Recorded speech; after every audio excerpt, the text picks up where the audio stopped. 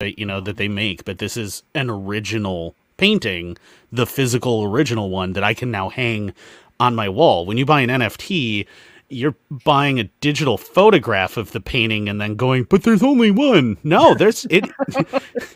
right click copy. Now there's two. Yeah, exactly. I was going to say, if your investment can be completely obliterated in value by something as simple as Control C, Control V, I have bad news for you. Especially when you're like, especially as we're talking about the ANCAPs, right? The ANCAPs buying NFTs and think that they're like, there's something, right? If you can copy and paste, it's a fiat. You should know about fiat. Yeah, you should be familiar with that because, that's one of the things that you bitch about all the time. And rightfully so, but you should probably know about that. But no, it's intrinsically... No, it's not. No, it isn't. The mental backflip that you have to do to say it's intrinsically valuable is say, okay, well, but it takes up hard drive space that could otherwise be used for something else, and therefore it's intrinsically valuable. Well, the paper money also takes up space in like safety deposit boxes that could otherwise be used for other things. That doesn't make it intrinsically valuable. It's a meme. It's a meme. That's it. Like it's a meme. How many memes do you have on your phone? Right? Yeah, not like valuable. Yeah, there's nothing in here. Of course, are. I mean, those could be framed and sold. Those are valuable.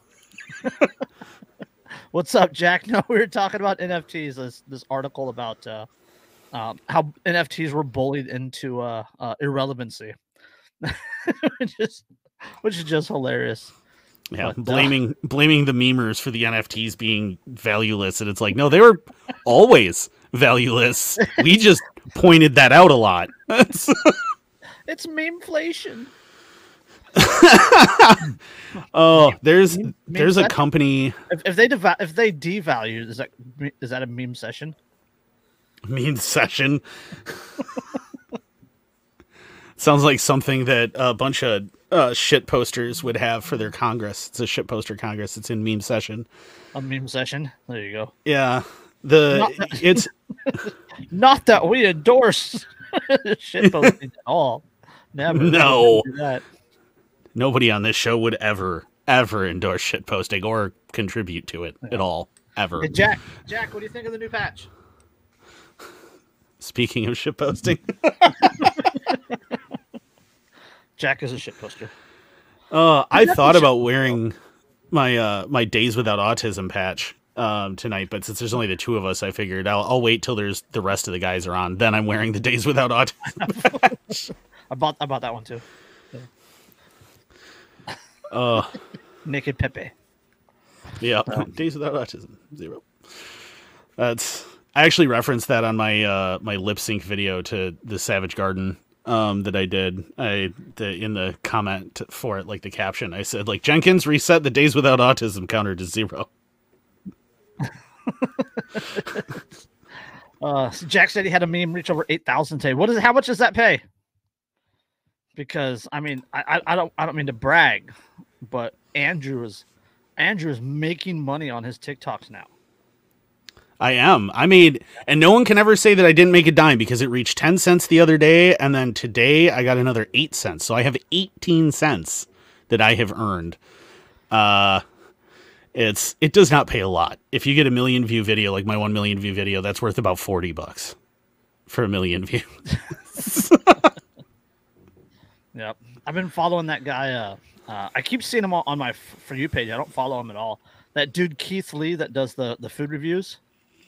Mm-hmm. Right, and he'll have like the one place that he was talking about the other day, like he had a pizza or something, right? And the video did like 14 million views, and the local business got so much traffic that they sold out of all their product and had to close the store early. Like they paid like 3 months worth of rent in one day's sales because of this guy's videos. Damn. Yeah. Well, I'm part of the croissant army, so. Oh God, not you too. Oh, dude, I'm OG croissant army. Like I started posting croissants like before Sleepy actually sent everyone forth. Like we were all posting it on his videos. I've been doing it since day one, man. That's disgusting. It's so funny. That's disgusting. You should feel bad.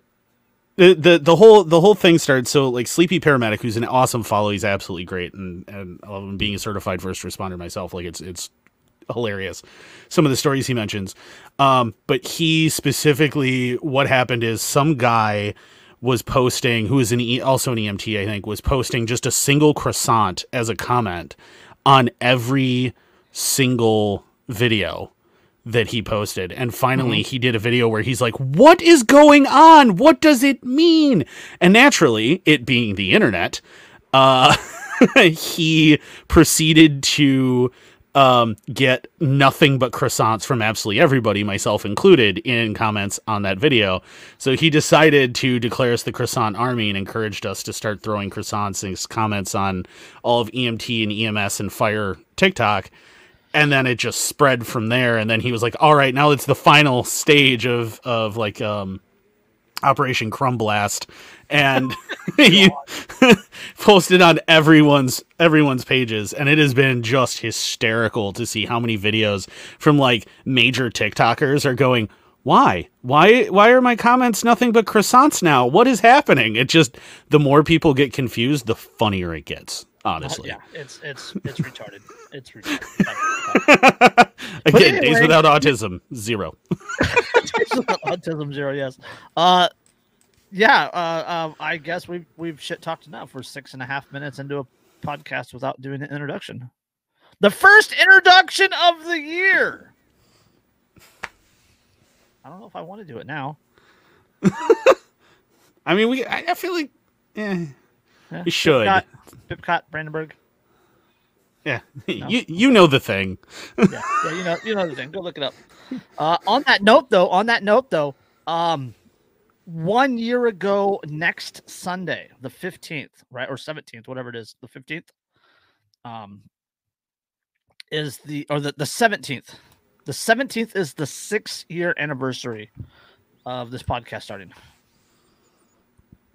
Good Lord. Yeah, I'm the only OG left. Yeah. I mean, I joined I joined like a year in, something like that. Year and a half in, something like that. Yeah. So. Yeah, it's weird. Anyway, production quality's gone up slightly. Production quality's gone up slightly. Content has stayed the same. Oh, it's still garbage, but. Yeah. I do miss Mark's scratchy beard on the microphone, the gaming mic he was using. Yeah, just constantly, man. Constant driving on the freeway, doing 55 miles an hour, live streaming with us. Can't hear a fucking thing because his window's down. Yeah, and he doesn't mute, so that whole episode is just. Yeah, good times. Good times. Yeah, I had somebody a while back on my old Facebook get a hold of me and say like they're like, oh, I just discovered you guys, and like I'm going back and watching from the beginning, and I'm like, why would you do that? Don't well, don't do that. We don't talk about anything important. Yeah, that's shit talk. Yeah, trust me, you aren't going to not understand the next episode because you didn't see the last one. Like you have missed nothing. We're not reading a book. Yeah, there's Jack says Derica and her headphones in the car hiding from the boys and Kevin. When we first started, Derica had a pair of headphones with cat ears, and they lit up. And that's she was in the basement of the old house, and yeah, the cat ears lit up, and you would just see like the lights would go out, and you would just see that the headphones, the cat ears light up. It was weird. It was weird, but it's hard to watch the originals because we have come a long way. Like me personally, I've come a long way since then. Like I took over right at some point, but back then I was so bad. I was so nervous. Like the very first podcast I ever did, was with Danilo Cuellar, Peaceful Anarchism, and it was so bad he couldn't release it. Cool. Yeah. Oh man, that's yeah. I know. I can remember a few episodes where because of the timing, I was eating dinner. As I was on, I'm just like, okay, well, I'm just gonna keep eating because I'm hungry. And Mark would do that too. There was a couple from the MPLF. We did a one from the MPLF with Derica and Jeremy Hengeller sitting in her driver's side window the entire episode, and that was a weird one too. And they were eating, and Jeremy's drinking the entire time, and that was a good one. Oh, so professional, so professional, most professional. I don't know. You want to get into it? Where do we want to go first? I don't know. I have no surprise links. Oh, that in and of itself is the surprise. Yeah. I'm disappointed in myself. Yeah, you didn't get any surprises. No. What we got? We should let's just jump in the bump stocks. Okay, yeah, bump stock is a good one to start with. Mm-hmm. So this is a Breitbart article. It says appeals court strikes down bump stock ban in 13-3 decision. The U.S. Court of Appeals for the Fifth Circuit handed down a 13-3 decision Friday, striking down the regulatory gun control that banned bump stocks under former President Donald Trump. Reuters reported that the court intimated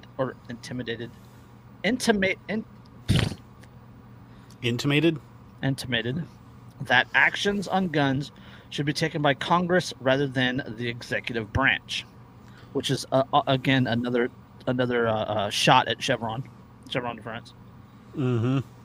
Circuit Judge Jennifer Walker Elrod wrote for the majority opinion for the Fifth Circuit, and also opined that the framers of the bump stock ban did not provide, quote, fair warning that possession of a non-mechanical bump stock is a crime. Which they didn't really. Yeah. But also that the let's see, where was it? The summary says a bump stock allows the trigger. The summary, that's the ATF summary, says a bump stock allows the trigger of a semi-automatic firearm to reset between the firing of each round, but describes the bump stock equipped, quote, semi-automatic firearm as, quote, self-acting or self-regulating, and therefore a machine gun, which it most certainly is not. Judge Elrod noted, quote, a plain reading of the statutory language paired with close consideration of the mechanics of a semi-automatic firearm reveals that a bump stock is excluded from the technical definition of a machine gun set forth in the Gun Control Act and the National Firearm Act. So what is the definition of a machine gun according to the GCA and the NFA? That's a good question. To the interwebs.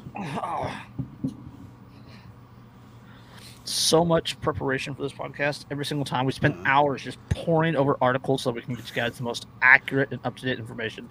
Yep, literally quickly, every single time. Yep, quickly, efficiently. Yes. Let's see. This is the riveting podcasting that people tune in for right here, is me typing away on a keyboard going, fuck, what is that? It has something to do with the one trigger pull being equal, or one trigger pull releasing multiple rounds. Right? That was the thing with the FRTs, right? The force reset triggers. Pull the trigger back, a round goes off, you release the trigger, another round goes off. That's multiple rounds without a trigger resetting. Right? I believe that is the definition of a machine gun according to the GCA and the NFA. Yeah. Bump stocks allow a full trigger reset. Yep. Yeah, because they basically just, all they function as is, or to do, is make it slightly easier to bump fire a gun, which you can do without one, with a fixed stock, just fine. With your belt loop. Yeah, or rubber band. There's hundreds of videos of that. Mm-hmm. Oh. Yeah. So, yep. So Donald Trump's gun control legislation that he got passed. Or sorry, not it's sorry, it wasn't gun control legislation. It was a gun control edict. Yeah, it was an executive order that he issued, which was ATF. almost it was almost exactly the same executive order that Obama had tried just a couple of years prior, and the gun community like lost their minds. But now, because it's our guy, everyone just like went along with it. Yeah. And if you use a bump stock as a functional part of a firearm, you're an idiot to begin with. Yeah, like you're not going to hit anything with it at all. Yeah. Like you're probably putting yourself and everyone around you in a little bit of danger by using one. Mm. Jack, why are you awkwardly aroused? I don't want to know. I don't know. That's troubling. Maybe Jack's got a bump stock in his pants. Is that a bump stock in your pants? Or are you just happy to see me?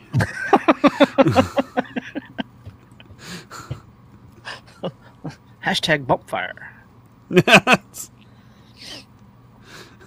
Oh God, my brain has problems. Oh no. Oh no.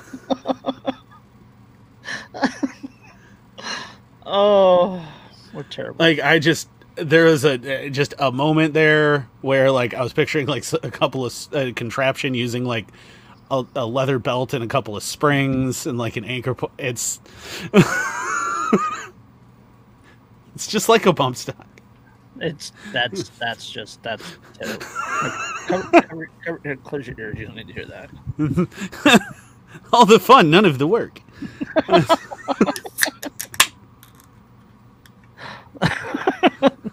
Kind of seems like you weren't ready for it. We're never ready, Jack. Like I'll take like 25 minutes to put together a quick outline, which I have 90% of it already saved, and I'll throw some links on there, and that's it. That's it. And that's preparation. It'll be links that I saved over the week or that were sent to me over the week, and that's it. That's the extent of our preparedness. Yeah. For the most part, we do have on occasion where we do actual preparedness for an episode like the Ruby Ridge one. Yeah. Yeah. I mean that one, the Battle of Athens one we prepared for. Good one with Luke and Typo. Oh no, that was with Magnus and the boys. Luke and Typo were on Ruby Ridge. Yep. No. Oh.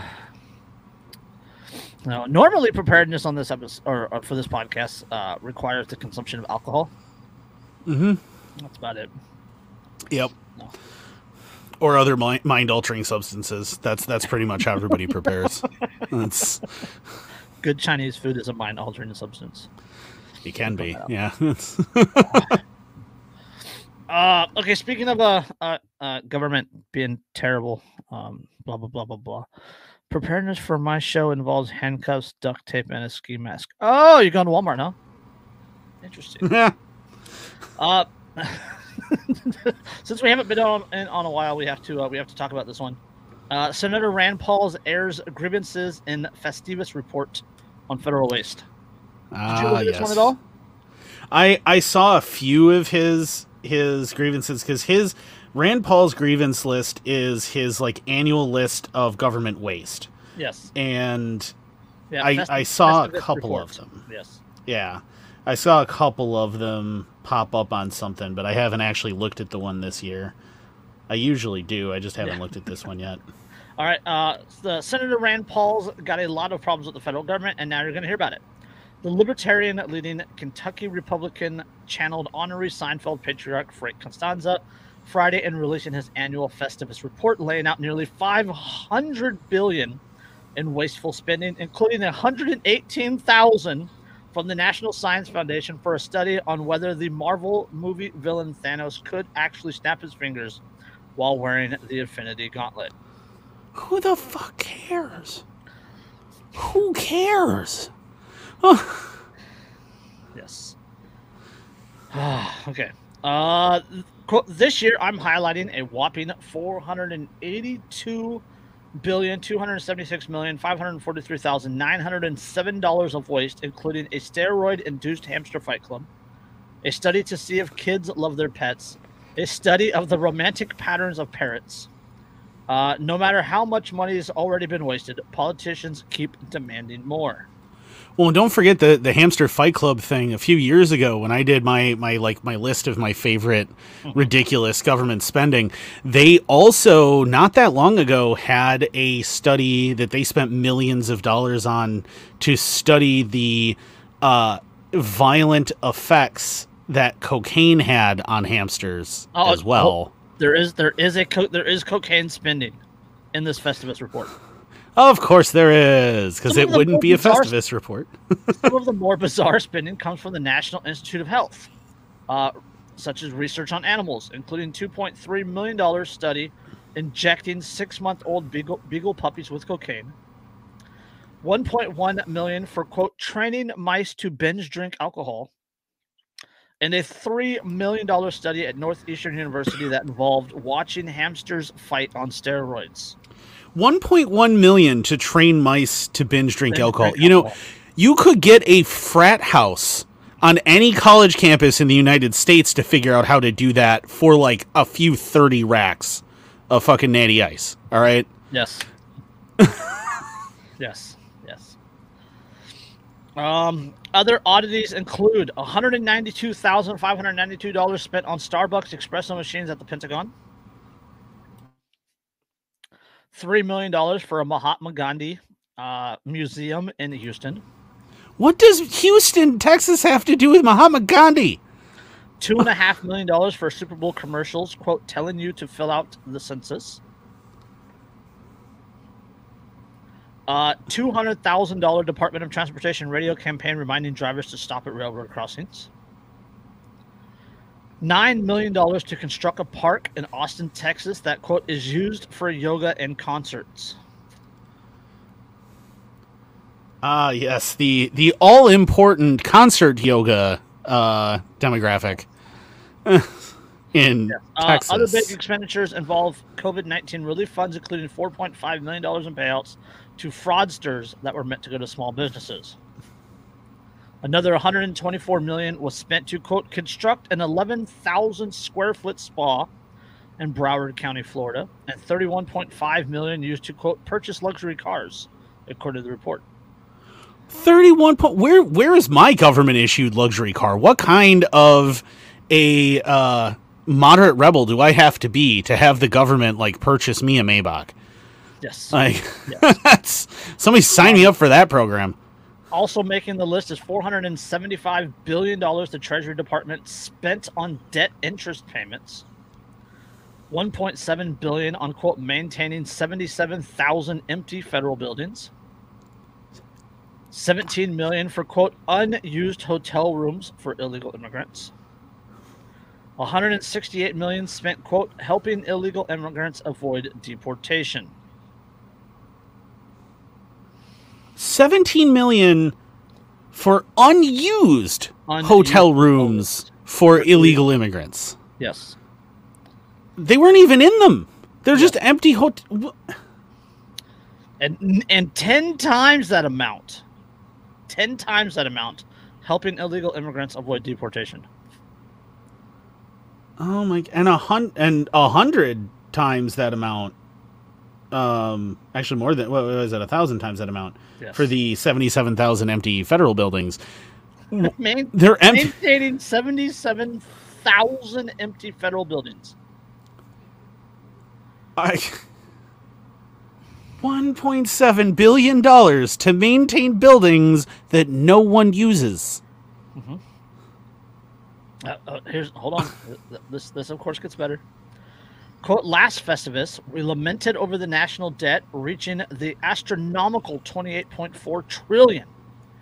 Shockingly, in one short year, the career politicians and bureaucrats in Washington have managed to breeze right past $30 trillion without a second thought.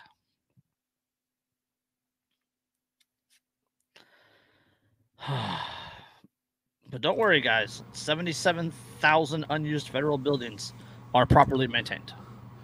Well, yet we can't have unmaintained, completely vacant federal buildings. I mean, who would want that?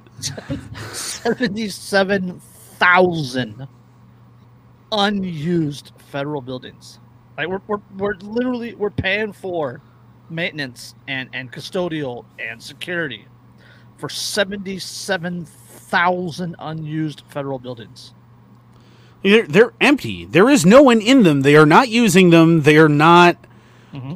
Nobody is actively inside these buildings other than probably security patrolling them occasionally.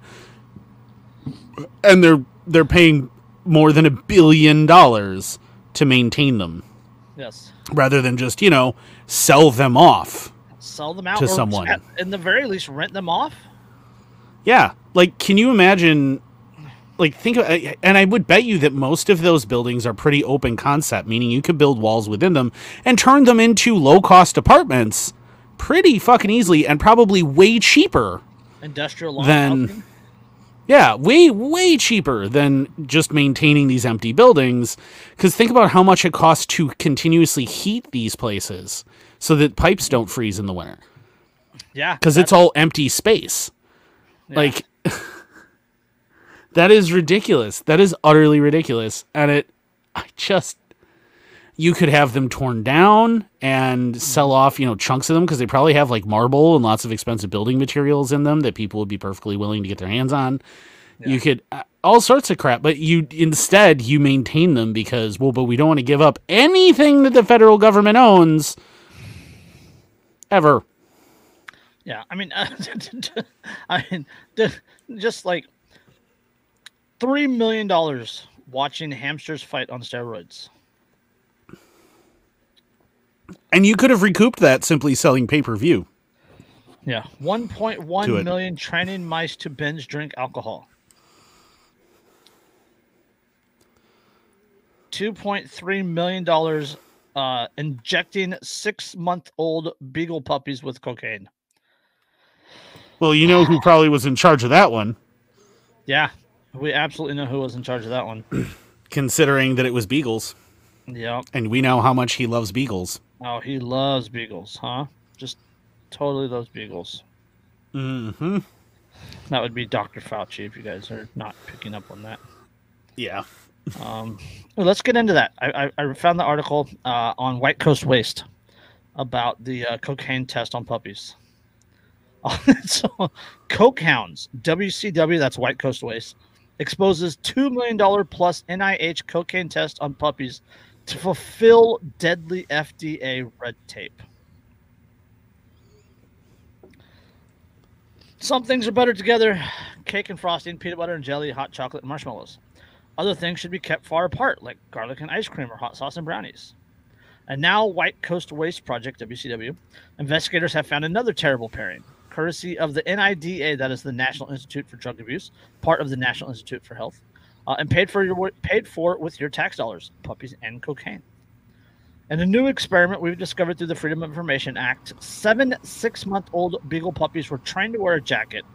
We know that doesn't sound too bad, but it wasn't a normal jacket. It was a puppy raincoat or a cute dog costume, or it wasn't a raincoat or a cute dog costume. Instead, the jacket served as a cruel purpose: to inject the animal wearing it with drugs. Through the special drug injecting jacket, puppies were dosed with cocaine again and again and again for months, along with a, quote, experimental compound, to see how the two drugs interacted. The experiment, which ran from September 2020 to September 2021, with a report due in May 22, was filmed so experimenters could see if puppies had any, quote, adverse reactions to the drugs.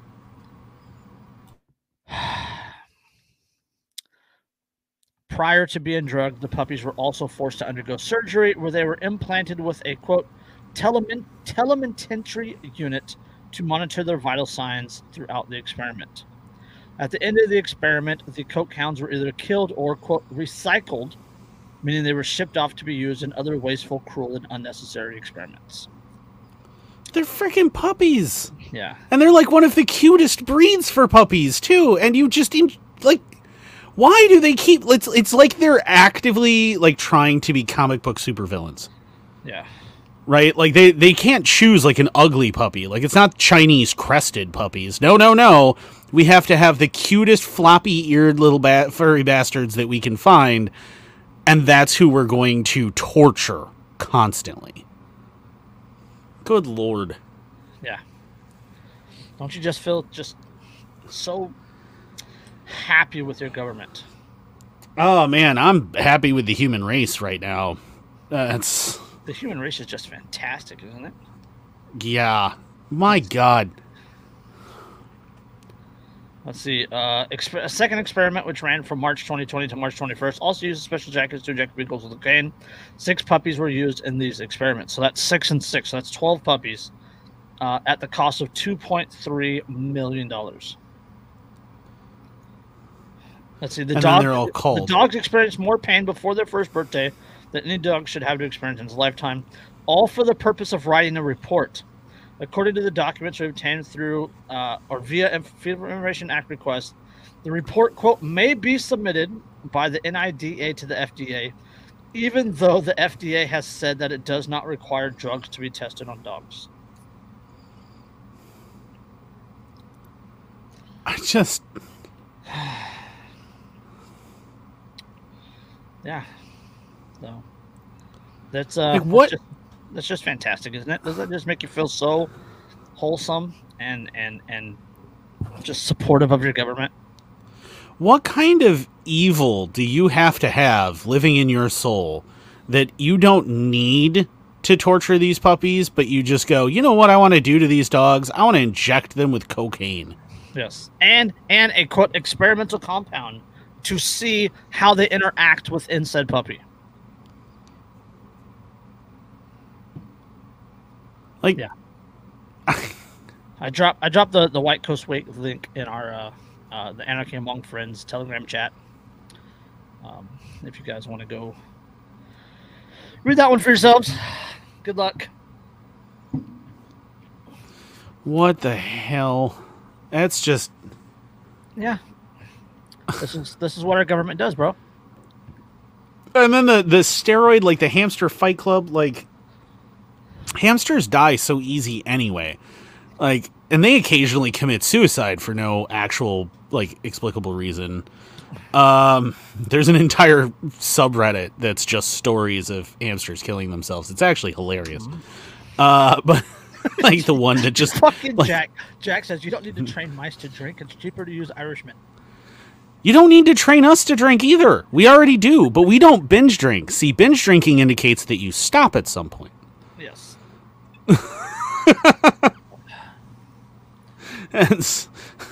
But I mean, like, if you're trying to train mice how to binge drink, like, I guarantee you, if you gave, like, a tank with, like, 6 mice in it to a frat house, any frat house in the United States, and you're like, hey, we're kind of curious if you guys can get them to binge drink, they just will. You don't even actually need to pay them. Like, they will figure out a way to get these mice to drink because they think it's funny. Like, that will happen. See, and if you gave him to a stoner, he'd be hotboxing the mouse box. Of course he would. Mm-hmm. You wouldn't even need to pay him. He'd just do it. Yep. You just need a second person there to actually write down what happens so that it's science and not just a stoner being a stoner. Yes. Because remember, kids, the only difference between science and screwing around is writing it down. Yes. Like, I just... Because they, remember with the cocaine in the hamsters, like, they wanted to study how aggressive it made the hamsters and whether or not they would fight. So they'd, like, give them a bunch of cocaine, get them hooked on it, and then limit the amount of cocaine that was in the cage and put 2 hamsters in to see if they would fight to the death over it. Oh, jeez. Okay, so I clicked on the hyperlink for the hamster one. It's a livescience.com. If you put a hamster on steroids, he'll attack other hamsters more quickly and more often and bite a lot. Cut him off and you might think he'd mellow out. Not so. Hamsters on steroids remain aggressive into adulthood, according to a new study that offers yet another caution to teens who might want to try to bulk up artificially. The hamsters started out tame. They were put on an anabolic steroid, and as studies have shown with teens, these rodents exhibited, quote, very high levels of aggression. No shit. We know what steroids do. Yeah. Are you kidding me? You only have to go hang out in the same 4-block radius as a Gold's Gym to be able to spot what steroids do to people. Yeah. Long after the more than 100 hamsters were taken off the steroids, their aggressive tendencies, or road rage, as scientists put it, remained in 85% of them. Yeah, because you permanently altered their brain chemistry. Yeah. Like, autopsies revealed their brains had changed. The anterior hypothalamus, known to regulate aggression, pumped out more of a neurotransmitter called vespericin. Quote, steroids step on the gas for aggression by enhancing the activity of the brain areas that induce aggression. Some of the effects may wear off after withdrawal, but aggressive behavior won't stop immediately, leaving them to be a danger to themselves and others. No shit! We fucking knew this!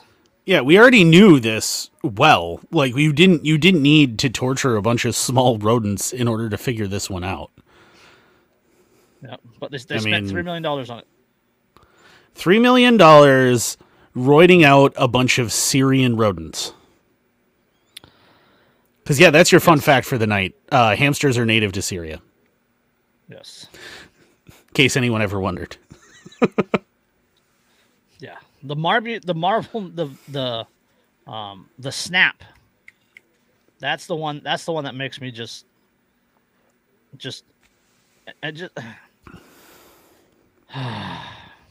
like, are these scientists like sitting around getting really high and then at that point coming up with their grant requests and their studies? Because I mean, that sounds like the kind of thing that like the kids from that 70s show would have come up with in the basement. You know? Like, I wonder if like he could actually snap in that glove. So this is an article from techtimes.com. The iconic Thanos finger snap using his Infinity Gauntlet has puzzled some fans if it is possible in real life. Some believe that a person could do the same thing. Believe it or not, some researchers conducted a study about this physics-defying event. Scientists from the Georgia Institute of Technology discovered if a human being could actually generate a strong snap given some limitations.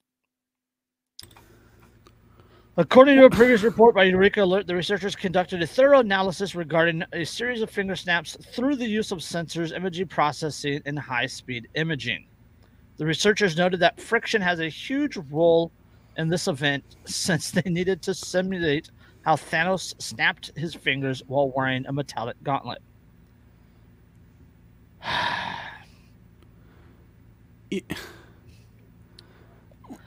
Why did the world need to know that? Yeah. The group made use of metallic thimbles to closely copy the strong impact after the Thanos snap. Based on their findings, the snapping is 3 times faster compared to what a professional baseball player does during the arm rotation. From them, the activity was, quote, the fastest human angular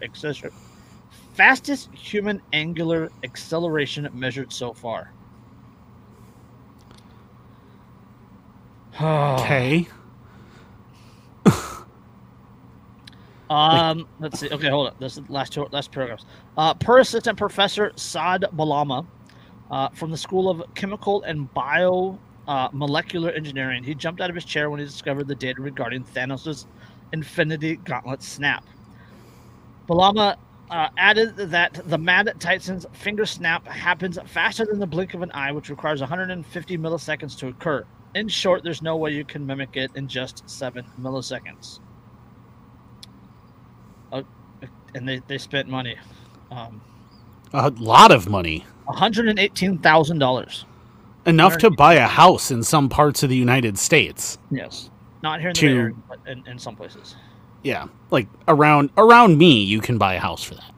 So, yes. Like, they spent enough money to buy a house on figuring out whether or not a fictional character wearing a fictional thing could make a fictional snap. Yes, if a fictional character in a fictional movie wearing a fictional item could snap his fingers. And it's not even that they spent that money, right? Because, like, Mythbusters did a bunch of that crap, right? But it was private funds that Mythbusters spent. They spent taxpayer dollars, money that was stolen out of the economy by the government. They used in order to discover this. Yep. Yeah. You know what the problem? You know what the problem is, Andrew? Is you don't trust the government enough. You don't trust the government enough, and according to a new study, that is bad for you. According to a new study that government wrote. Let's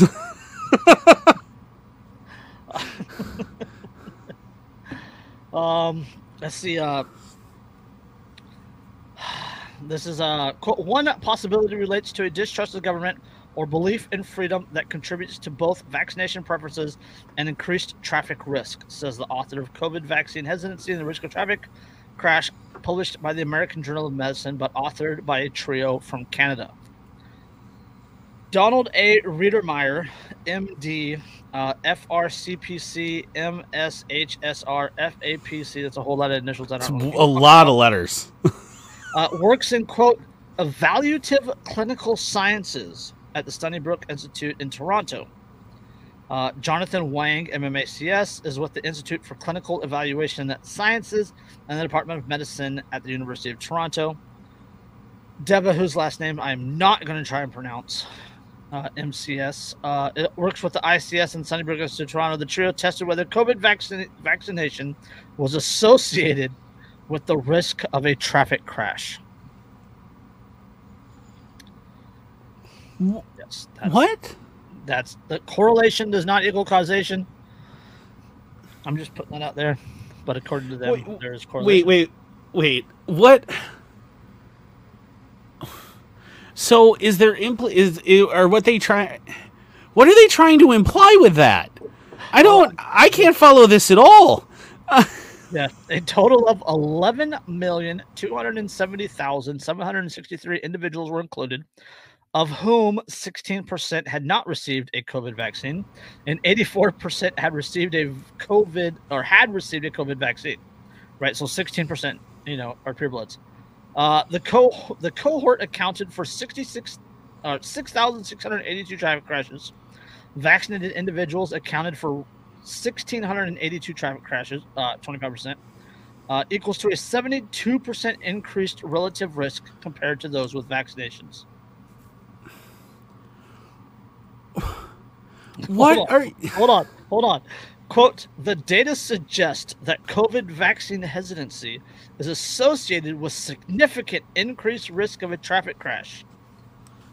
On the other hand, or the authors noted, on the other hand, quote, distrust of government or belief in freedom is another possibility, along with, quote, antipathy toward regulation, exposure to misinformation, insufficient resources, and other personal beliefs. So, wait. So, are they just like trying to make up reasons that you should get the vaccine now? Like, is that what this is? We've come to the point that they are reaching that far that like they're just making things up now. Yeah, this is 3 doctors and researchers in Canada saying that distrust of the government or the belief in freedom could potentially be the cause of people getting into car crashes.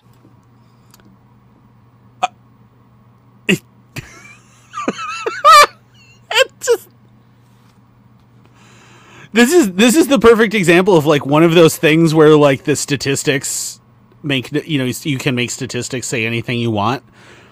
Like, I mean, like, this is the equivalent of being like, well, the majority of people who were attacked by sharks prefer not to wear underwear underneath their swimsuits, and therefore not wearing underwear underneath your swimsuits causes shark attacks.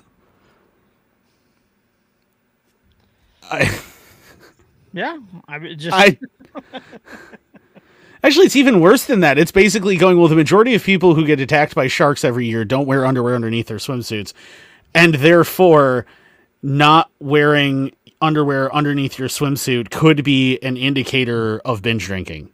Yes, I'll read that paragraph again. Quote, Quote, this is from the authors. This is from the authors. Quote, these data suggest that COVID vaccine hesitancy is associated with significant increased risks of traffic crash.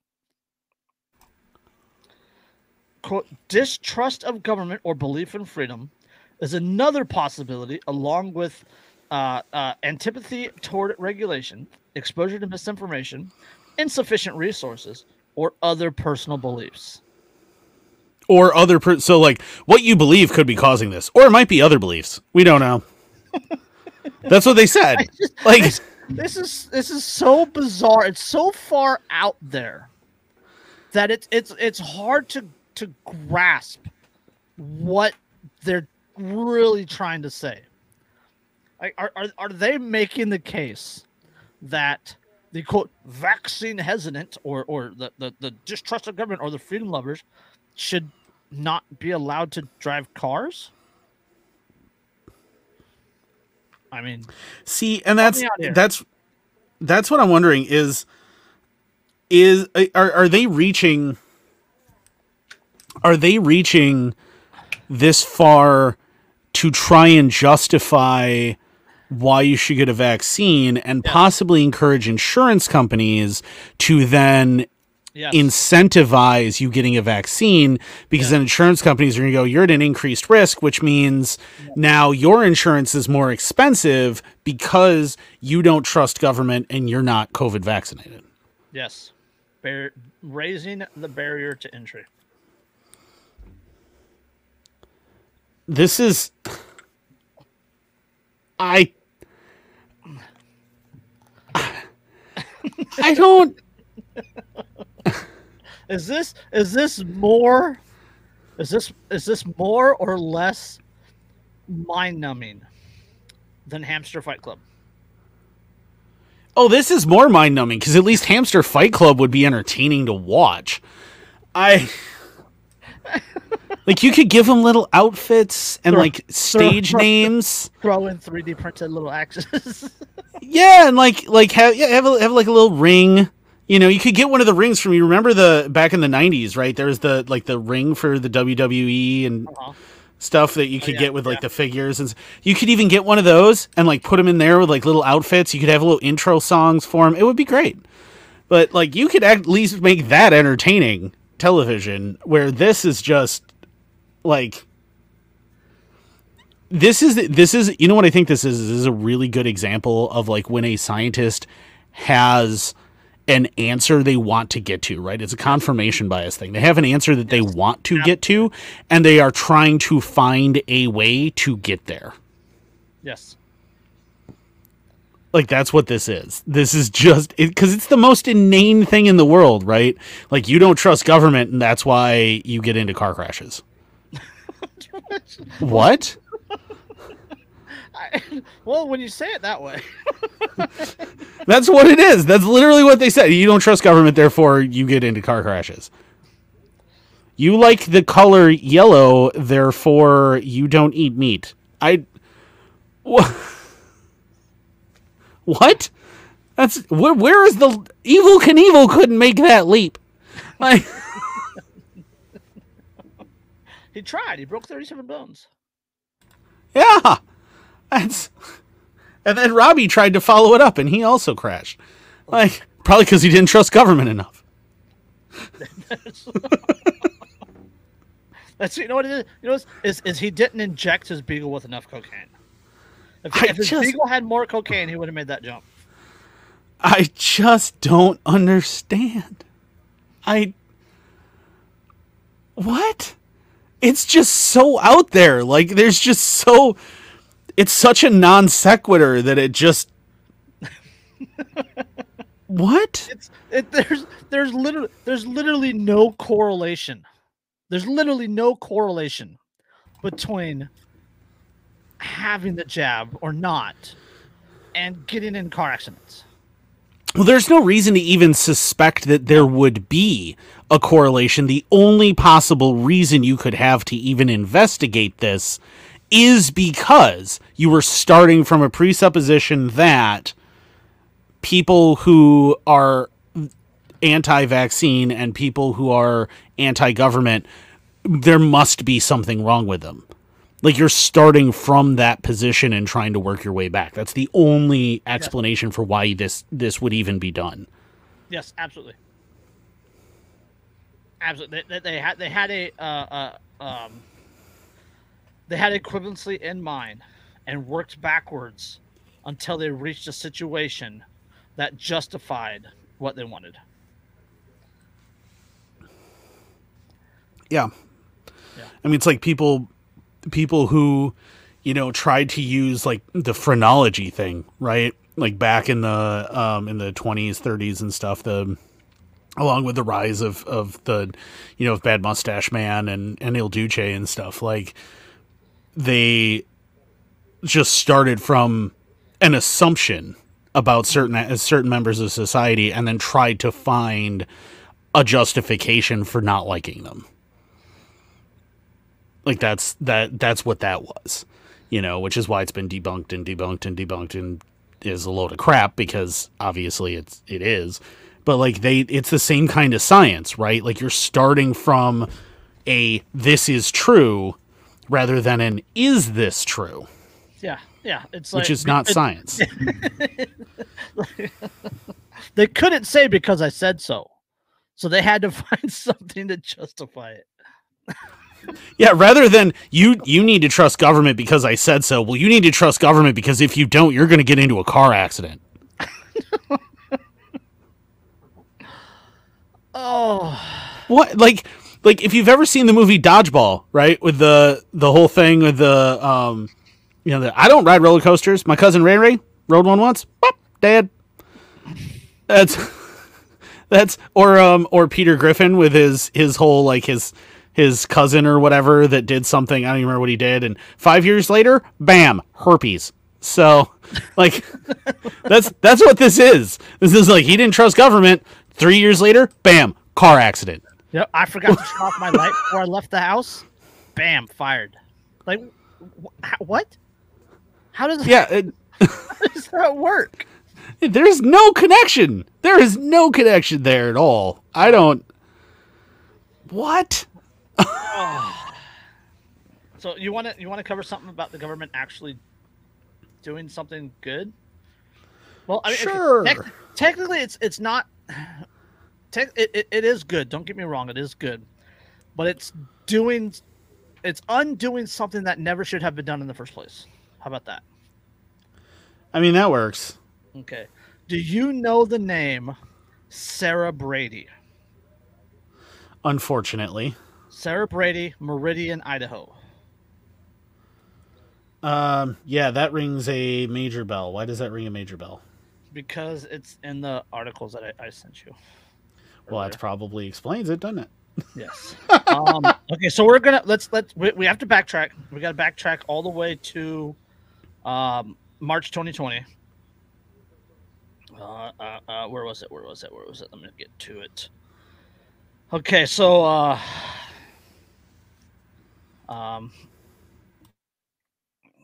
so this is April 2020, right? So this is right after all the COVID BS started, right? Sarah Walton Brady, the Idaho mother, arrested after police said she and others refused to leave a playground that had been closed to the public as part of the state's efforts to combat the spread of the coronavirus. Brady was arrested August 21st, 2020 for trespassing and violating city orders. She was booked in the Ada County Jail, and she posted $300 bond within a few hours. Okay, so she never actually touched the playground. She was never on the playground. She never touched the playground equipment. The playground equipment had police tape wrapped around it. She never interacted with the playground equipment at all. She was standing in the tan bark, right? The little wood chips around the playground with about a dozen other people. And then a bunch of kids were running around playing on the playground equipment. So somebody calls the cops. Somebody calls the cops, and Meridian Police Department come out, and they're like, "Hey, you guys got to go."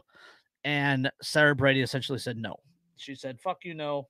Um, we are we're here having a play date," which is completely within the realm of reality. That's is what they would do. They had kids out there playing, right? The dog park was open, the basketball courts were open, the picnic benches were open.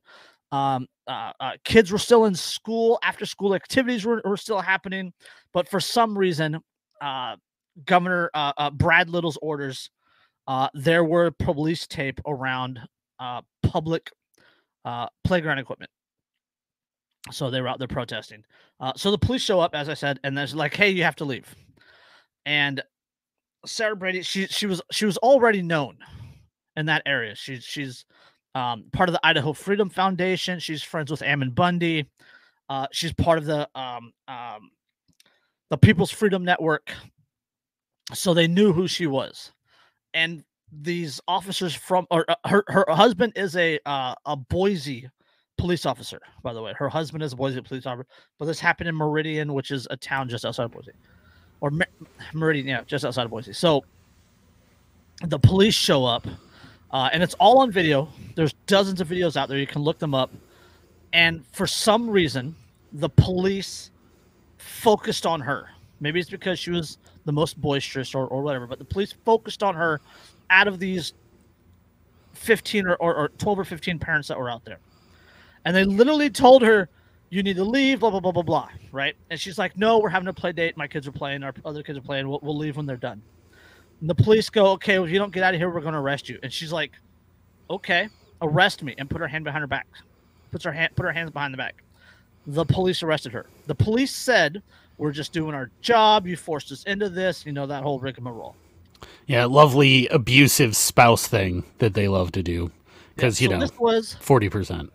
So this was April 21st, 2020, right? So this is like about 4.5, almost 5 weeks after COVID became a thing, right? This is about a month after my area shut down. All right, this is Boise, Idaho, right? This is the Redoubt. So they arrest her, put her in jail, $300 bond. She's out in a few hours. Leads a protest out in front of the Meriden police station. All that good stuff. Fast forward. Let me see. Where is the other? So she leaves a protest. I didn't post it. Where did I put it? I don't have a link to this article, so I have no idea. Damn it, Jim. So fucking professional. I was on a roll, and I was just so fucking professional with it. I'm mad at myself now. I thought I was rolling. Okay, so fast forward. So she, so that was 2020, right? April 21st, 2020. Dog parks were open, basketball courts were open, picnic tables were open. She was taken to jail, released on she was thrown into jail with about 300 other people, right, into a crowded jail before she was out on bond. The case was sent to the Idaho General Attorney's Office. She had a trial set for February 2021. That was suspended due to the virus. She had another trial set for August 2021. That trial was canceled a week and a half before it was set to occur. Right? So through August of 2021, she had incurred about $18,000 in legal fees. Now we're fast forwarding to January 2023. She's incurred about $30,000 worth of attorney fees. She's had trial canceled twice. The plea deal from the Ada County District Attorney and from the Attorney General's office is, hey, plead guilty to this misdemeanor trespassing charge for standing in the tan bark outside of a public playground. Pay $50 and credit for time served and everything. This all goes away. She said no. right? They wanted her to pay $50. Yeah, because that's what they do, right? This is how they always work, is because they did the same crap to me when they knew they didn't have a case, where they delay to cost you as much money as possible and make your life as obnoxious as possible, so that you break and you just acquiesce to whatever they want. Yes. And now she's up to about 26,000 in attorney's fees and that she spent. Let's see. Blah, blah, blah, blah, blah. So we are now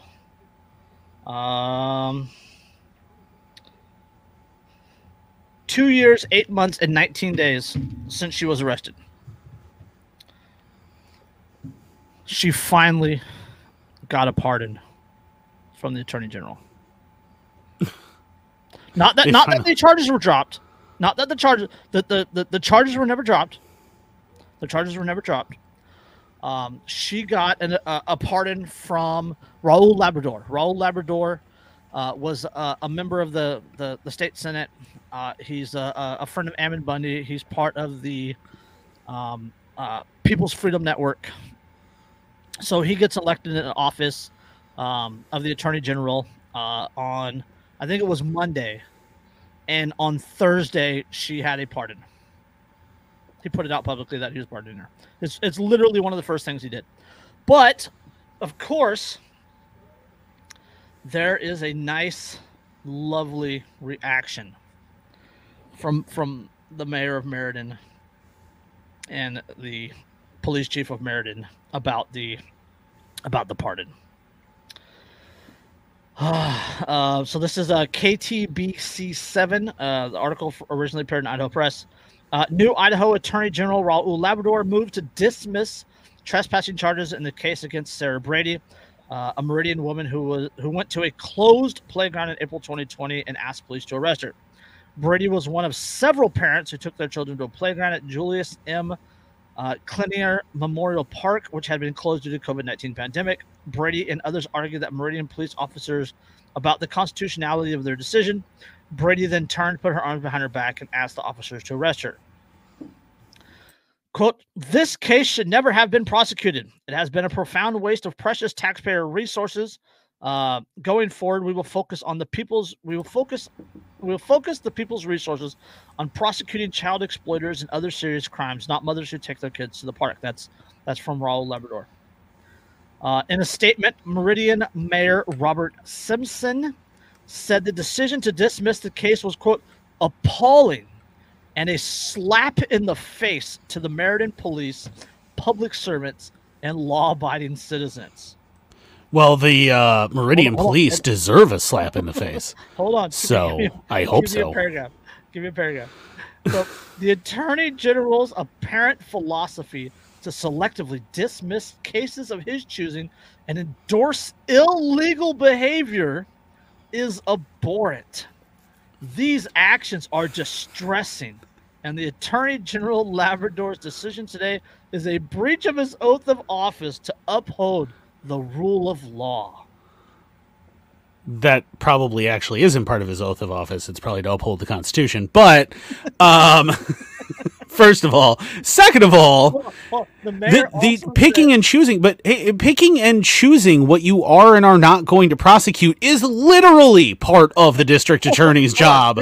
Here's a number for it. So she was arrested on misdemeanor trespassing. Misdemeanor trespassing, right? The state of Idaho has spent $86,000 on her case. $86,000 on a case that they were willing to settle for $50. Yeah, exactly. Like that's real efficient use of money. Yes. It's they spent $86,000, canceled 2 different trials, dragged out for almost 3 years, because a woman was standing in the wood chips outside of a playground. This is she never touched the playground. She never touched the playground. She never went past the yellow tape that the police had so perfectly put up around the playground to protect people from the evil virus. She was standing in the wood chips. The evil virus that's destroyed by sunlight and fresh air. Sunlight and by vitamin D and good health and exercise. Yeah, like that. Yeah. This is the perfect, like, this is a perfect example of, like, when you talk about police being not, like, you can either be a good cop or you can be a good person and you can't be both. Yep. This is the perfect example of this because, yet again, the police should have gone, oh, the DA said this shouldn't have been prosecuted in the first place. This is ridiculous. We need to drop it, and gone, okay. The new AG said it should never have been prosecuted. Oh, yeah. The AG said that our DA is an idiot and should never have gone after this. Okay. Right. And that's, they could have just let that go, right? Because deciding what is law and what is not law is not their job. Yes. And they should have just thrown up their hands and gone, well, that is technically the job of, like, the attorneys general and the district attorneys and stuff is supposed to be to decide what to prosecute and what not to prosecute, right? Like, that's that whole checks and balances thing that our Constitution supposedly puts in place, where the police and the district attorneys, the executive branch, right, the ones who can choose to enforce things, they're supposed to be a check and balance where they're supposed to be able to go, no, I'm not enforcing that law because it's ridiculous, or I'm not enforcing that order, it's ridiculous. And that is supposed to ostensibly be part of the checks and balances of the United States. That hasn't happened for a very, very long time. There was certainly a time in the United States history when that was a thing, but that hasn't happened for a very, very long time. And this is like, and even when the Attorney General goes, this is stupid, we're done, this is getting dropped, the police are like, well, I mean, but we put all this time and effort into this, and, you know, apparently it's you just want chaos and anarchy because you're not willing to go after a woman for $50 by spending $86,000. Yes. Like, this is what's wrong with police right here in a nutshell. Right here, this is what's wrong with police. Is that then that's their reaction. And you know, you could transplant this case to almost anywhere in the country, and if the same thing had happened, the police reaction would have been exactly the same. This is ridiculous. I can't believe you dropped it. Because police expect that everything they go after, the DA is going to go after, and the AG is going to go after. The Meriden police chief, who said, quote, "We certainly hope this is not the type of political grandstanding we should expect coming out of the Attorney General's office moving forward. We are supposed to be a nation ruled by law, not a nation ruled by politics." We're literally a nation ruled by politics. It's all politics. These officers were enforcing, first, it's a clearly unconstitutional law. Yeah. Right? A clearly unconstitutional law. In the reddest state in the United States, arresting a member who had ties with Ammon Bundy and the Idaho Freedom Foundation and just all those absolute outspoken, liberty-minded, freedom-loving individuals. Her husband's a cop in Boise, and you don't think that arresting her for standing on wood chips is going to become some sort of political statement? Well, yeah, because what you're... During COVID? What you're doing as the police by arresting her is a political move. It had nothing to do with actual law because an order like that isn't law anyway.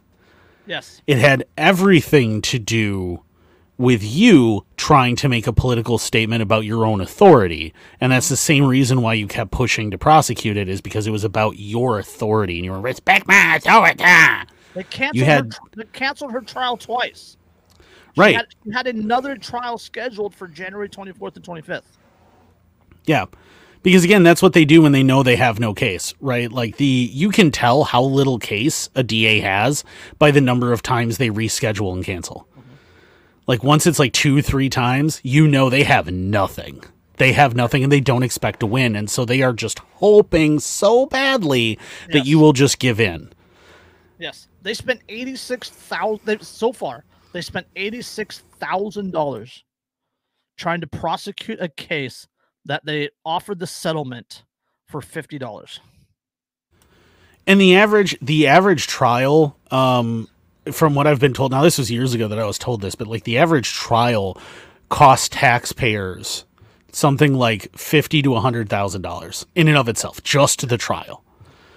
So figure they'd already spent $86,000. If this had gone to trial, it would have been like $186,000. And the worst thing that would have happened to her is she pays a $50 fine. Yes. Let's see.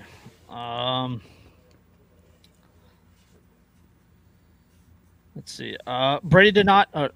Sarah Brady, the mother, did not immediately return a request for comment. She was previously expressed her frustration with the case on social media, saying she had spent thousands of dollars defending herself. We now know it's like $26,000. She was on a live with Idaho Freedom Foundation yesterday when they were talking about this, when it was announced, and she was in tears talking about how it's hopefully finally over and all this. She on social media, she said, quote, defending myself against the state of Idaho has unlimited resources to prosecute me for nothing short of for nothing is a daunting task, simply for taking my kids to the park. So later on the day of the arrest, the Idaho Freedom Foundation organized a protest in front of the Meridian City Hall. About 100 people attended. How big is Meridian City or Meriden? How's it spelled? It's Meridian. Meridian. What stupid? Meridian. Idaho. It is 125,000 people. Yeah, 2020 census says 117,635. Yeah. Tensions were high at the time nationally, and in the Gem State. So that this Idaho is the Gem State. A few days before Brady was arrested, a protest against Governor Brad Little's stay-at-home order drew hundreds of people.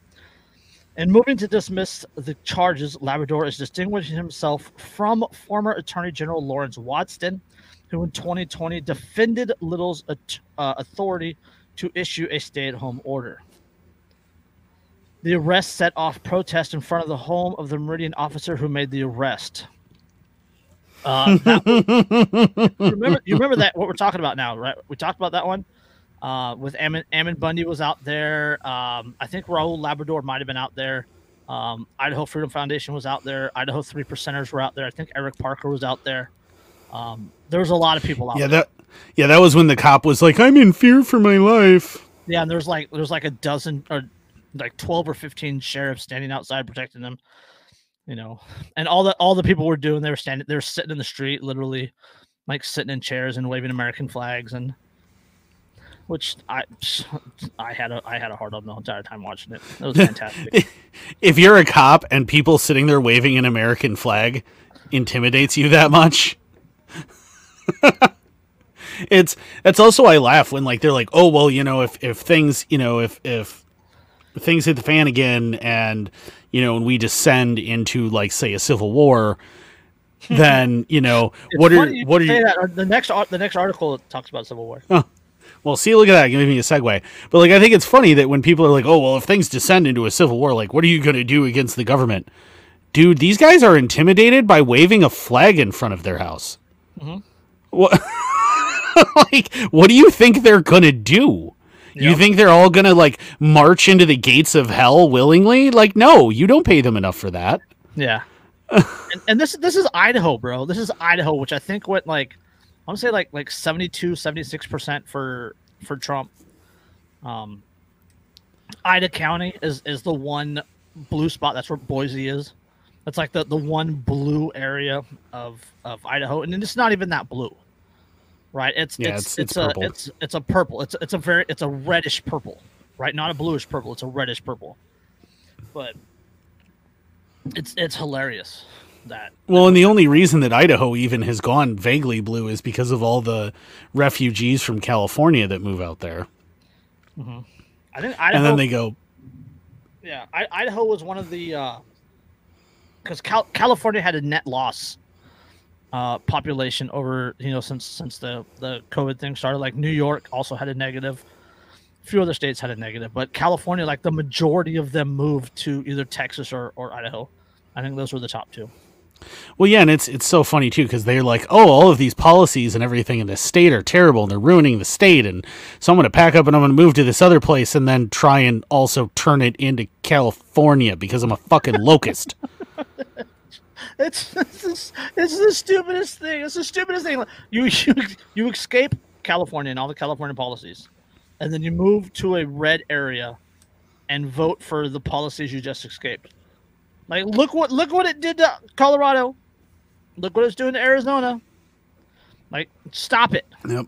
That's why I stopped wanting to move to Arizona, was the massive influx of people from blue states there just ruined it completely. Completely destroyed the housing market. There's no freaking way that people can just afford a house in Arizona right now. It's insane. Oh yeah, well, and where I wanted to go in Arizona, which was Sedona, was already an expensive place to move, and now it's like I will never make enough money to afford a house there. Yeah, like, it is ridiculous. But they're gonna. I mean, they're a plague of locusts. Like, these people are plagues of locusts, where they have sapped everything that could have been good about California from it. And now they're moving to these other states that are still in better condition because they aren't California and don't have those policies. And now they want to institute those policies all over again, which are going to destroy one state after another until they have sucked everything dry and we implode. Yes.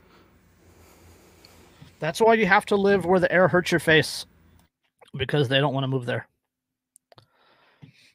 Yeah, but we still have tons. Don't forget, Wisconsin, the University of Wisconsin, is where the progressive movement was founded. Yeah. It started in Wisconsin. But Madison, which is not really Wisconsin.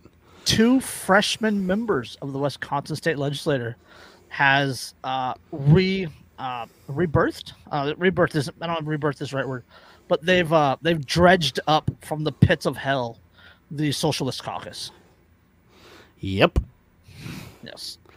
And part of that again is we do have a bunch of Californians moving to and like New Yorkers and stuff moving to Milwaukee and Madison and the major population centers, even though the majority of Wisconsin is still decidedly red, if not completely independent.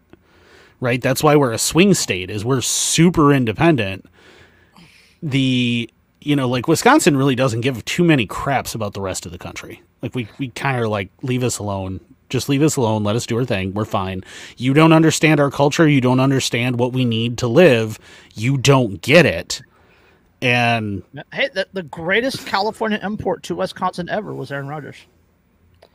That's true. Yeah. We got Aaron Rodgers from California. We got Brett Favre from Louisiana or Mississippi. I don't remember, one of the two. Mississippi. Like, we got those. Like, that was cool. But then we gave you JJ Watt. So, I feel like it's a fair trade. Oh man, seeing his last game today. I didn't watch it. Oh. I intentionally avoided football today. I don't even know what the final score for the Packer game was. The Packers are up 6-9. They're okay. They're up. Okay, yeah, 6-9. Well, because the Seahawks won today, right? Yeah, Seahawks won today. So, did they? Oh, yeah, I think Packers still have a chance. Pack or Hawks, one of them. Yeah, going to San Francisco. Face my Niners. Yep. So I mean, the Seahawks winning, if I remember correctly, Seahawks winning means that the Lions cannot possibly get in. Yeah, so they're playing for nothing. So the Packers just have to beat the Lions, and then they're in, despite having started the season 6-8. Yes, but back to Idaho. Yeah, it's insane that, I mean, it's January 2023, and we're talking about a misdemeanor trespass charge that should never have existed in the first place. In April 2020. Right? So we're like, what did I say? 2 years, 8 months, whatever, how many days? And she can finally sleep at night. Well, I mean, as much as she can sleep at night after spending $26,000 to defend herself. against a case that the state was willing to sell for $50. Yeah. Well, I mean, that's, and again, like, I cannot reinforce But enough again, that is how they work. As she said in an interview last night with Idaho Freedom Foundation, it was the principle. It was absolutely the principle of the thing, and I agree completely with that. It was absolutely the principle. She did the right thing fighting it. No. Yes. Oh yeah, yes, for sure. But make an example of her. Yeah, they want to make an example, and I mean, but that's the thing is like, that's what it's about, right? It's about like, respect my authority and don't argue with me, and you just obey, and you're just a slave, and that's what they want. And when they start to realize, we talked about that before. With the state doesn't want to force you to obey. The state wants you to want to obey. Yeah. Right. So in any little thing that they can get on you, such as a misdemeanor trespass charge for letting their kids play at the park. Oh, pay us $50. That's a win according to the government. Mm-hmm. Right. Yeah, because the DA can then go, oh, that was a win, and tick that into their win column, which is ultimately going to help that DA then when they go to become a private attorney go, I never lost a case. And, you know, because that's what it's about for them. And it's like, that's the kind of crap, though, that they'll pull, is that they will, when they realize that they don't have a case, when they realize that this isn't going to work and that this is ridiculous, they will just delay, and they will then offer you, after they've delayed long enough that they think that you've spent every dime you have and you're so out of time, you know, that you can't keep putting your life on hold for this. That is when they will then offer you some sort of a plea deal, because they figure they've broken you. And when you don't break, then they will just keep delaying. They will do everything they can and ignore your right to a fair and speedy trial as long as they possibly can to try and get you to just plead to something that you should not be convicted of.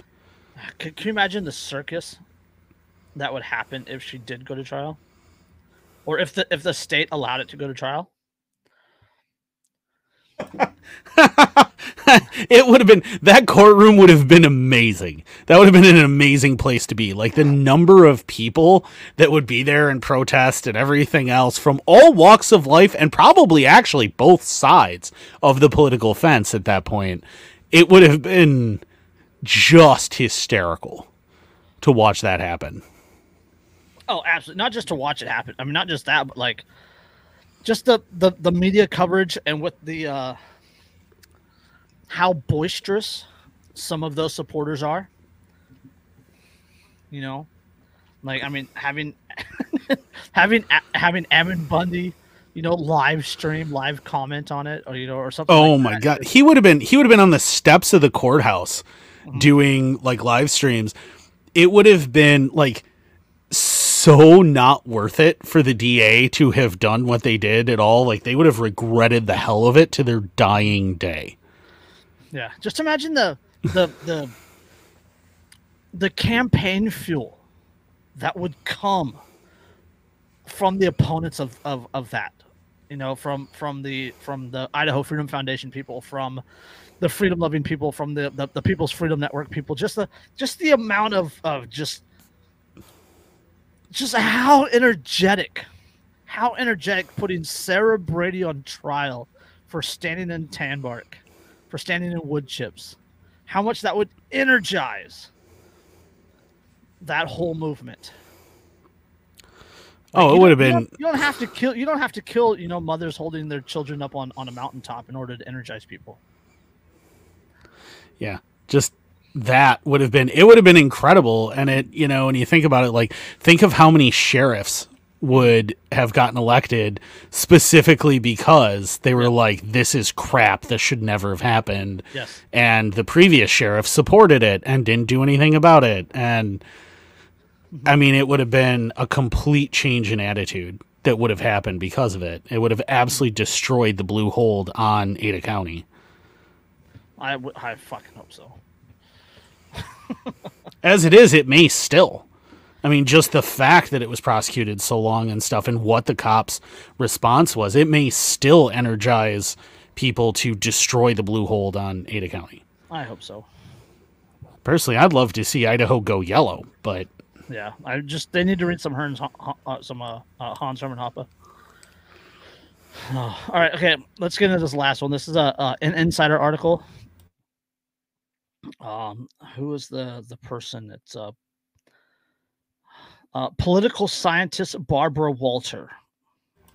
It's an interview with her. It says, "Want to prevent civil war? Regulate social media algorithms," says an expert on political violence.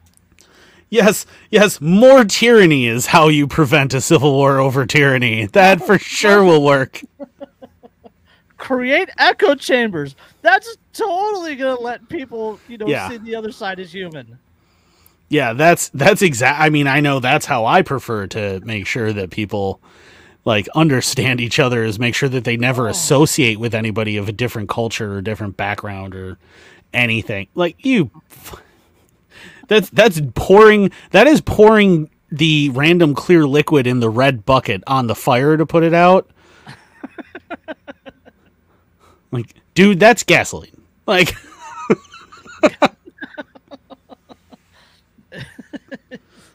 oh, spicy water. Okay. Well, I'm gonna try and take this serious. I really am. I'm gonna read the first 4 words. I'm gonna have to stop for a second. In a liberal democracy,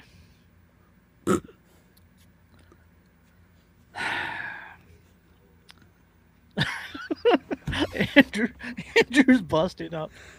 Just that very first phrase. We've only reached a comma. We're not even through a sentence, and it's already wrong. literally like 3 words that actually count, because A doesn't count as a word, but 3 words in. Yeah, and we're already wrong. In a liberal democracy, people have the right to voice opinions that are wrong, ugly, and sometimes evil. And they often do. But that does not mean that corporations have a right to exploit these views for profit, and in the process contribute to the fracturing of societies and damage the rule of law, a leading political scientist argued Wednesday. First of all, they absolutely have the right to do that. Are you kidding me? Okay, you take I want to take this paragraph. And I want to superimpose it over images from summer of 2020. Oh, with the burning Minneapolis and yes, but it was mostly peaceful. But that does not mean that corporations have a right to exploit these views or exploit those views for profit, and in the process contribute to the fracturing of societies and damage the rule of law. Hashtag Gay Pride Month. Doesn't mean they have a right to exploit those views. You throw January 6th up there too. I'm just saying. Oh, well, I'm just like every Gay Pride Month, right? Like you just see all these companies, including some of my favorites to watch do it, like Volkswagen my favorite is when the screenshots come out and they're all connected. And it's like BMW, right? Like BMW in each language, they have a rainbow flag except BMW Middle East. Yeah, and that one's not. Yeah, it's the same. Well, like Volkswagen, BMW are great to see. With that, it's hilarious. IKEA is another fabulous one because they were so closely aligned with the Nazis too. Like, just all of these companies that it's like, I know for a fact that you used slave labor out of the camps during World War II. You are closely aligned with the Nazis. Don't even give me your crap. Yes. Oh, okay. In her 2022 book, quote, How Civil Wars Start and How to Stop Them, Barbara F. Walter, a professor at the University of California, San Diego. What a shock. Described contemporary social media as a boon to the, quote, ethnic entrepreneur. Those who stoke resentment among a dominant group that fears its power is slipping away in the face of demographic and political change. When have you ever seen a social media giant supporting white supremacists? I think we all know who they tend to support and push and promote and everything else. And I completely agree. They do stoke resentment between groups, but it's not the quote unquote dominant group that they stoke resentment in. No. In Malaysia, for example, Facebook was used by such demagogues to help incite genocide against the country's Rohingya minority, who were depicted as murderers and rapists in content that went viral. Speaking to journalists, Fahera, I think it's Far Right Chidea. Okay, far right. Far right. Is that what you said? Far right. Not far right. Far right, but.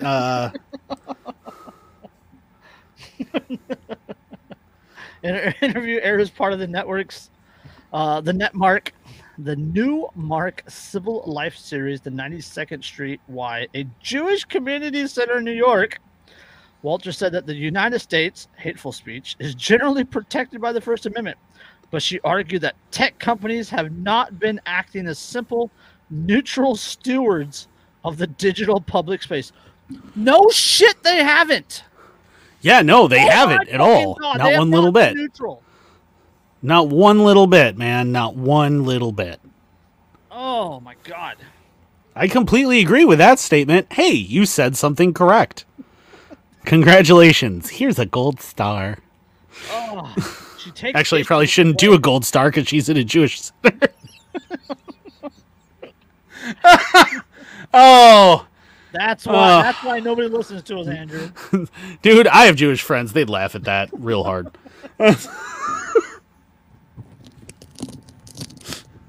Especially after I referenced Nazis just earlier.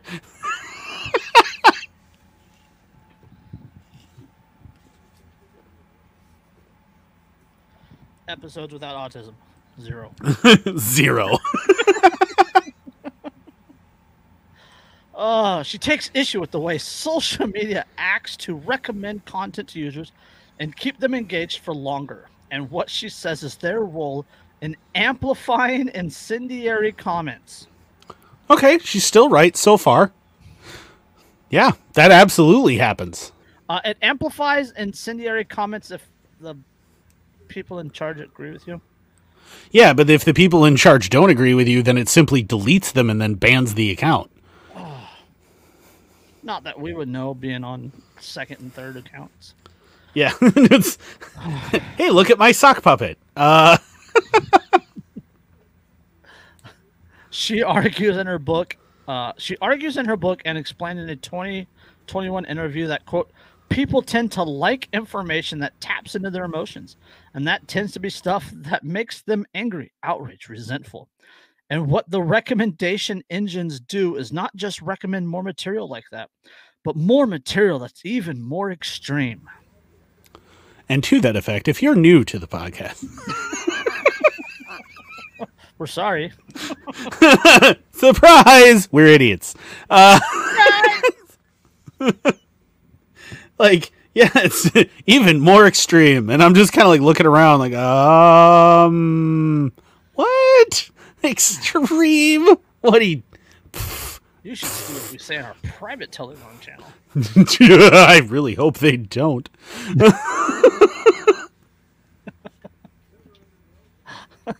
Hashtag we love you, NSA guy. We're radicalizing the NSA and the FBI, let's be honest. Yeah. Like, they are also getting radicalized. Yeah, and what the recommendation engines do is not just recommend more material like that, but more material that's even more extreme. Addressing that, she says, is a necessity. Quote, people asking me, what's the single easiest thing that the United States could do to reduce our risk of civil war? And my answer is always the same. Regulate social media. Jesus Christ. not dial back the tyranny. not stop oppressing Oh. people, It's just so obvious. not stop creating violent terrorist regimes overseas, not stop invading people, not stop selling arms to genocidal countries in exchange for oil. It's not that. It's we need to regulate social media more. Gosh, you know what would The answer to cancer, Andrew, is more cancer. it's just it's an Uno reverse card. Yeah, that's why didn't anyone see it before? The answer to making people less violently radicalized against tyranny is simply leaning into tyranny full bore. It's like that meme where the meme, and it's like when you lied on your resume but you still got the job. Yeah. What if? Can you imagine like saying this with a straight face? Like the way that we stop civil war is we turn into Soviet Russia. Yeah, Jack, we need a disinformation czar. That will totally make things better. Yeah. Do not look behind the curtain. We're only just a few steps worth of tyranny away from true utopia. Okay, that's ignorance is peace. Yeah. Or ignorance. The pigs. Was it ignorance? War is peace. Ignorance is slavery. Freedom is slavery. War is peace. Ignorance is slavery. Or information is slavery or something. It's yeah. Something like that. Whatever. The reality though is like the pigs are almost indistinguishable from the farmers. We just need that last push. Yes. To where they're truly indistinguishable from the farmers, and that will make sure then that everything is fixed. Yeah, Animal Farm will finally be truly.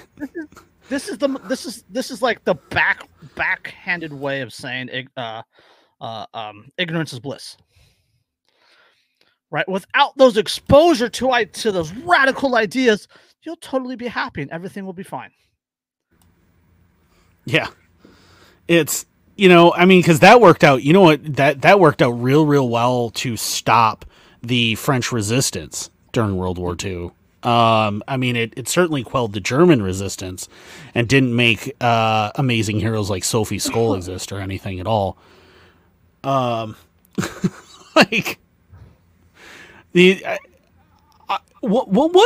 kind of a person does this make sense to? They're like, oh, all these people hate all the censorship and all the government tyranny, so what we need is just that little bit of extra tyranny. Yeah, we just need more tyranny to make people stop hating tyranny. Oh, yeah, like when. Like what they're really saying is people just have we just have too much information available. It's analysis paralysis, right? You've heard of that term? Yeah. That's what it is. People just have too information. There's too many types of deodorant on the shelf. We need to lower that so that people can just pick their deodorant and move on with their day and everybody's happy. And we don't have to sit there arguing about different deodorants. Yeah, you only need 3 government-approved choices. Yep. You know what though? I think North Korea has the right idea here that people have too many haircuts. Yes. They have too many choices for haircuts, and that's part of the problem. So we need just government-approved lists of haircuts. You know what it is? It's like skinny jeans, right? Some guys don't like skinny jeans, so we need to ban skinny jeans. So that guys will stop arguing about skinny jeans, and that will unify all men. Just this next paragraph though is it. I mean, get it out there. I asked what kind of a person would think that this makes sense, but the very next paragraph handily answers it for me. It's okay. Go ahead. I might have to mute myself. Okay. In the U.S., democracy is slightly stronger than it was this time 2 years ago, Walter said. Not because any of its institutions are stronger, but simply because the White House is not inhabited by someone who disregards the result of a democratic election. But it is, quote, very vulnerable to backsliding if somebody like former President Donald Trump were to be elected again, end quote. Oh! Democracy is slightly stronger than it was this time 2 years ago. What? Yep, that's the kind of person that would say the things that this woman is saying. Okay, now this makes sense. You know what she did when Trump won was she sat on the floor and screamed. I guarantee it. Yeah, the screaming liberal, that's literally her. Yeah, that's this chick right here. Yeah. It's oh, let's see. Trump famously used social media to not just gain power, including with nativist incitement against Mexican immigrants and racially tinged demands to see former President Barack Obama's birth certificate, but to try to hold power once he was on the verge of losing it. Russians Vladimir Putin, through his intelligence services and state-run media properties, had also used social media to pursue his own anti-democratic agenda. Russians. See, like, this is it's one of those. This is a side comment. It really has nothing to do with this article. But the people, Trump was trying to stay in power. Trump willingly left office. Yeah, he didn't call in the military.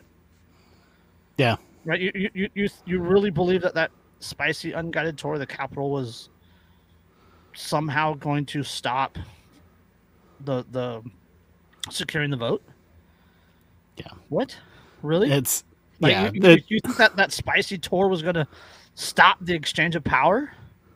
Well, it's because these people honestly believe that narrative that, like, oh, our democracy was under threat, it almost fell apart, and none of these people were armed.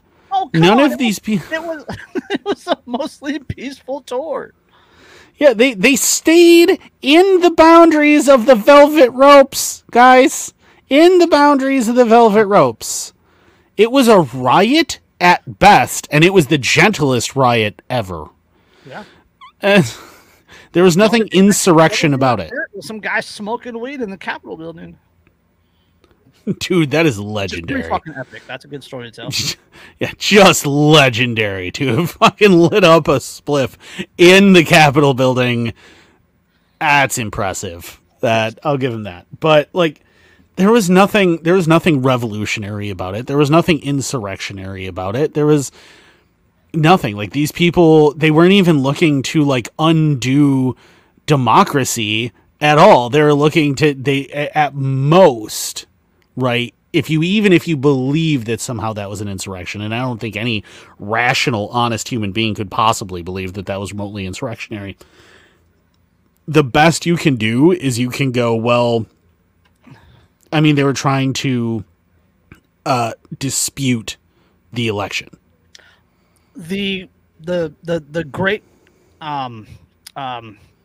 Bigelow in Virginia, 2020.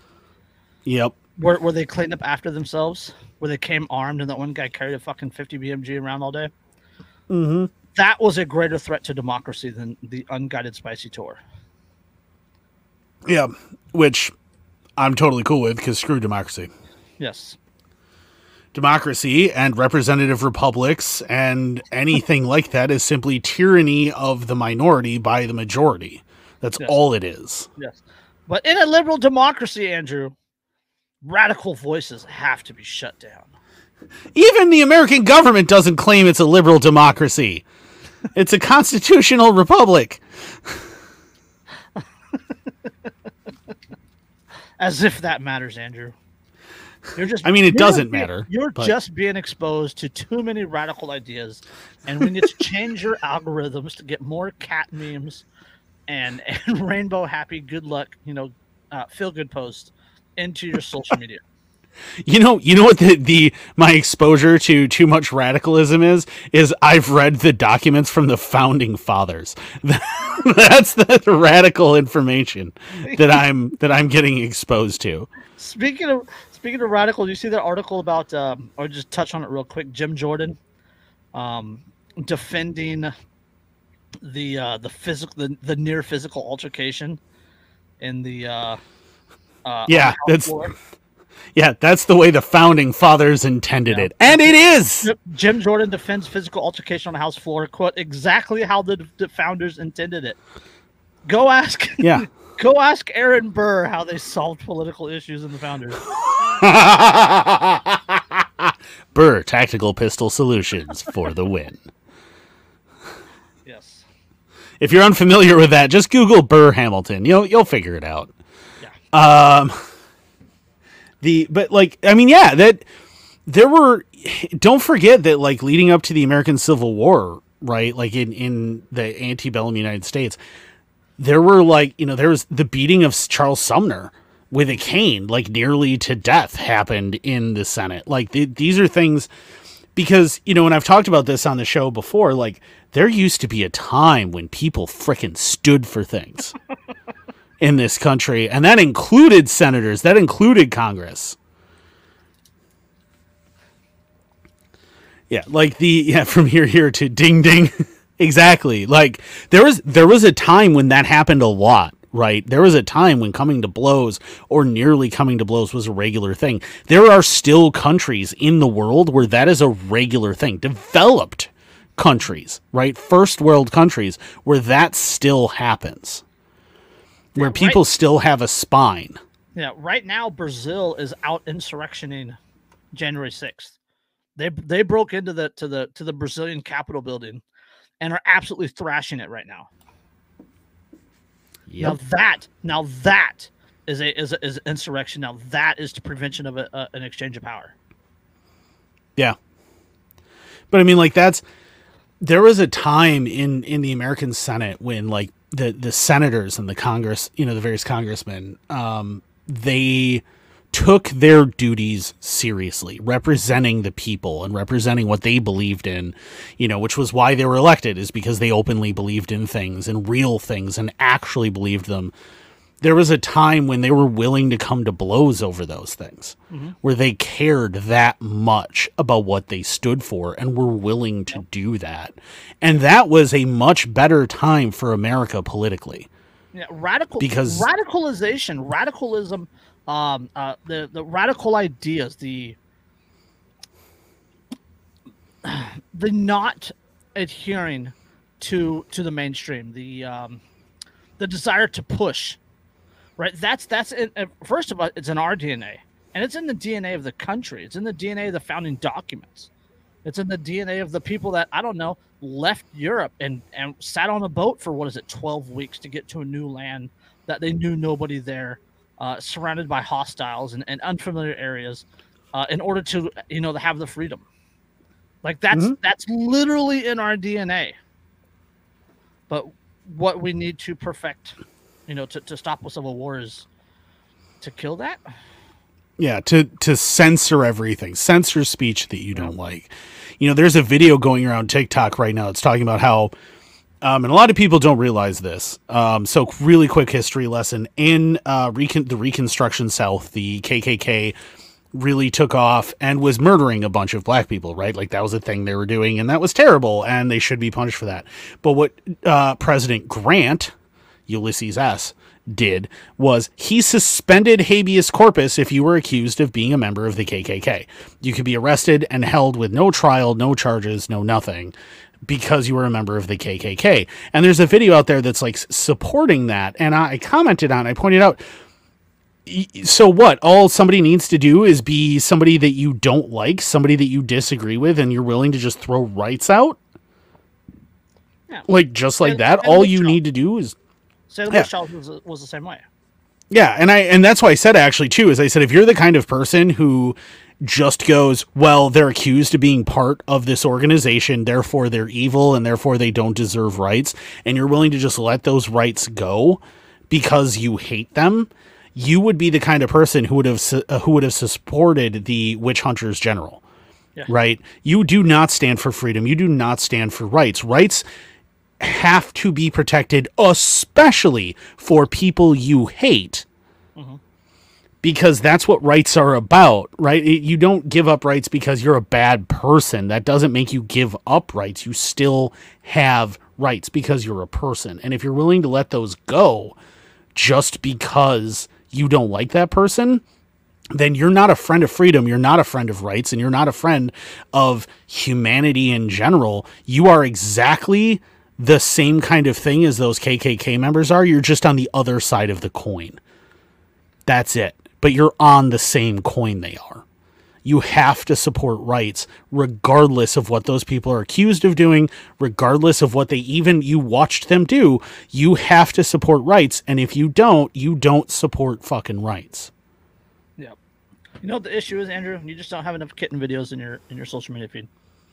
Yeah, apparently. There's not enough I Can Has cheeseburgers and too many Hawaiian pig roasts.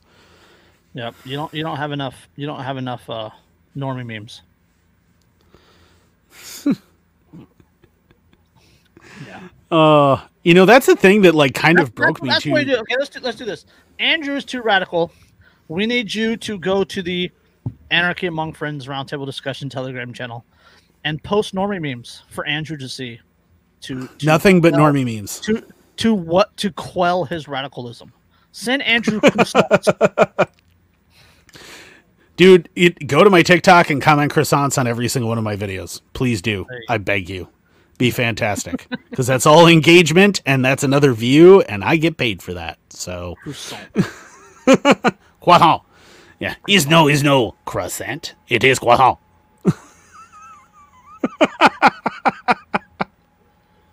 I got that Simpsons episode of the politician. Say chowder. Yeah. Yeah. Exactly. All right. Get some links out there and let's get the hell out of here.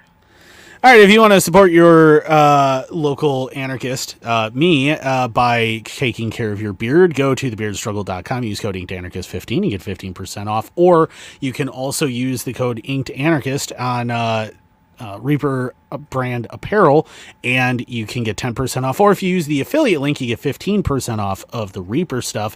If you use the affiliate link, you also get a discount and support me if you go to Lions Not Sheep, who are also one of my new affiliates. They're super awesome. Reaper brand apparel, awesome message, awesome design, super cool. Lions Not Sheep, also awesome designs. Yes, they're a little statist. I get it. I understand. But they do have a lot of cool designs and a lot of cool stuff. And their attitude is become a leader. Don't be a follower. Let's see. What else we got? Do I have? I'm also an affiliate of RK Spookware. And if you know who they are, you know what they do. If you're doing the thing that they do, then you probably need some of their stuff, and you should check them out and use the affiliate link so you also support me when you go to do that. Coffee Brand Coffee, there's a link, there's stuff. Odyssey, Rumble, check out our Telegram. We got other stuff out there. It's all in the link tree, so check it out. Derica's book. Yes, Derica's book. Buy Derica's book. Yeah, think for yourself. Thinking workbook for beginners. I don't know, Dave. Do you still have that discount? I don't know if Dave still has that discount going on. But if he does, it's Abolish ATF, and you get a discount on Poppins Patches. Yes. And Abolish 15 or ATF 15, something like that. It's in our link tree. Yeah, but it's on the link tree also. And do that. Check out his patches. They're super high quality. They're super awesome. And you definitely want some of them. I have a whole bunch. You'll see me wearing them periodically and stuff. So, yep. He said Abolish ATF is still up. So Abolish ATF and it's 15% off. You should go do that and support a guy who supports our channel. And share this video with your friends, because your friends could always use a little more autism in their lives. And or don't. You don't want to radicalize your friends, because radicalized people want civil war, apparently. Oh, definitely radicalize your friends. Yeah. I'm all about radicalizing your friends. Radicalize everyone you meet. Everyone you can possibly. Your bus driver, the taxi cab driver, the person, the barista at your local Starbucks. Radicalize them all. Go for it. Do it. Change the world, man. Yes. Also support your local bikini barista. Yes, and single moms, because they're working their way through medical school and, or possibly law school, and they're going to be the next Aaron Brockovich, Yeah. And Aiden, Hayden, and Jaden appreciate you supporting their moms. We'll catch you on the next one.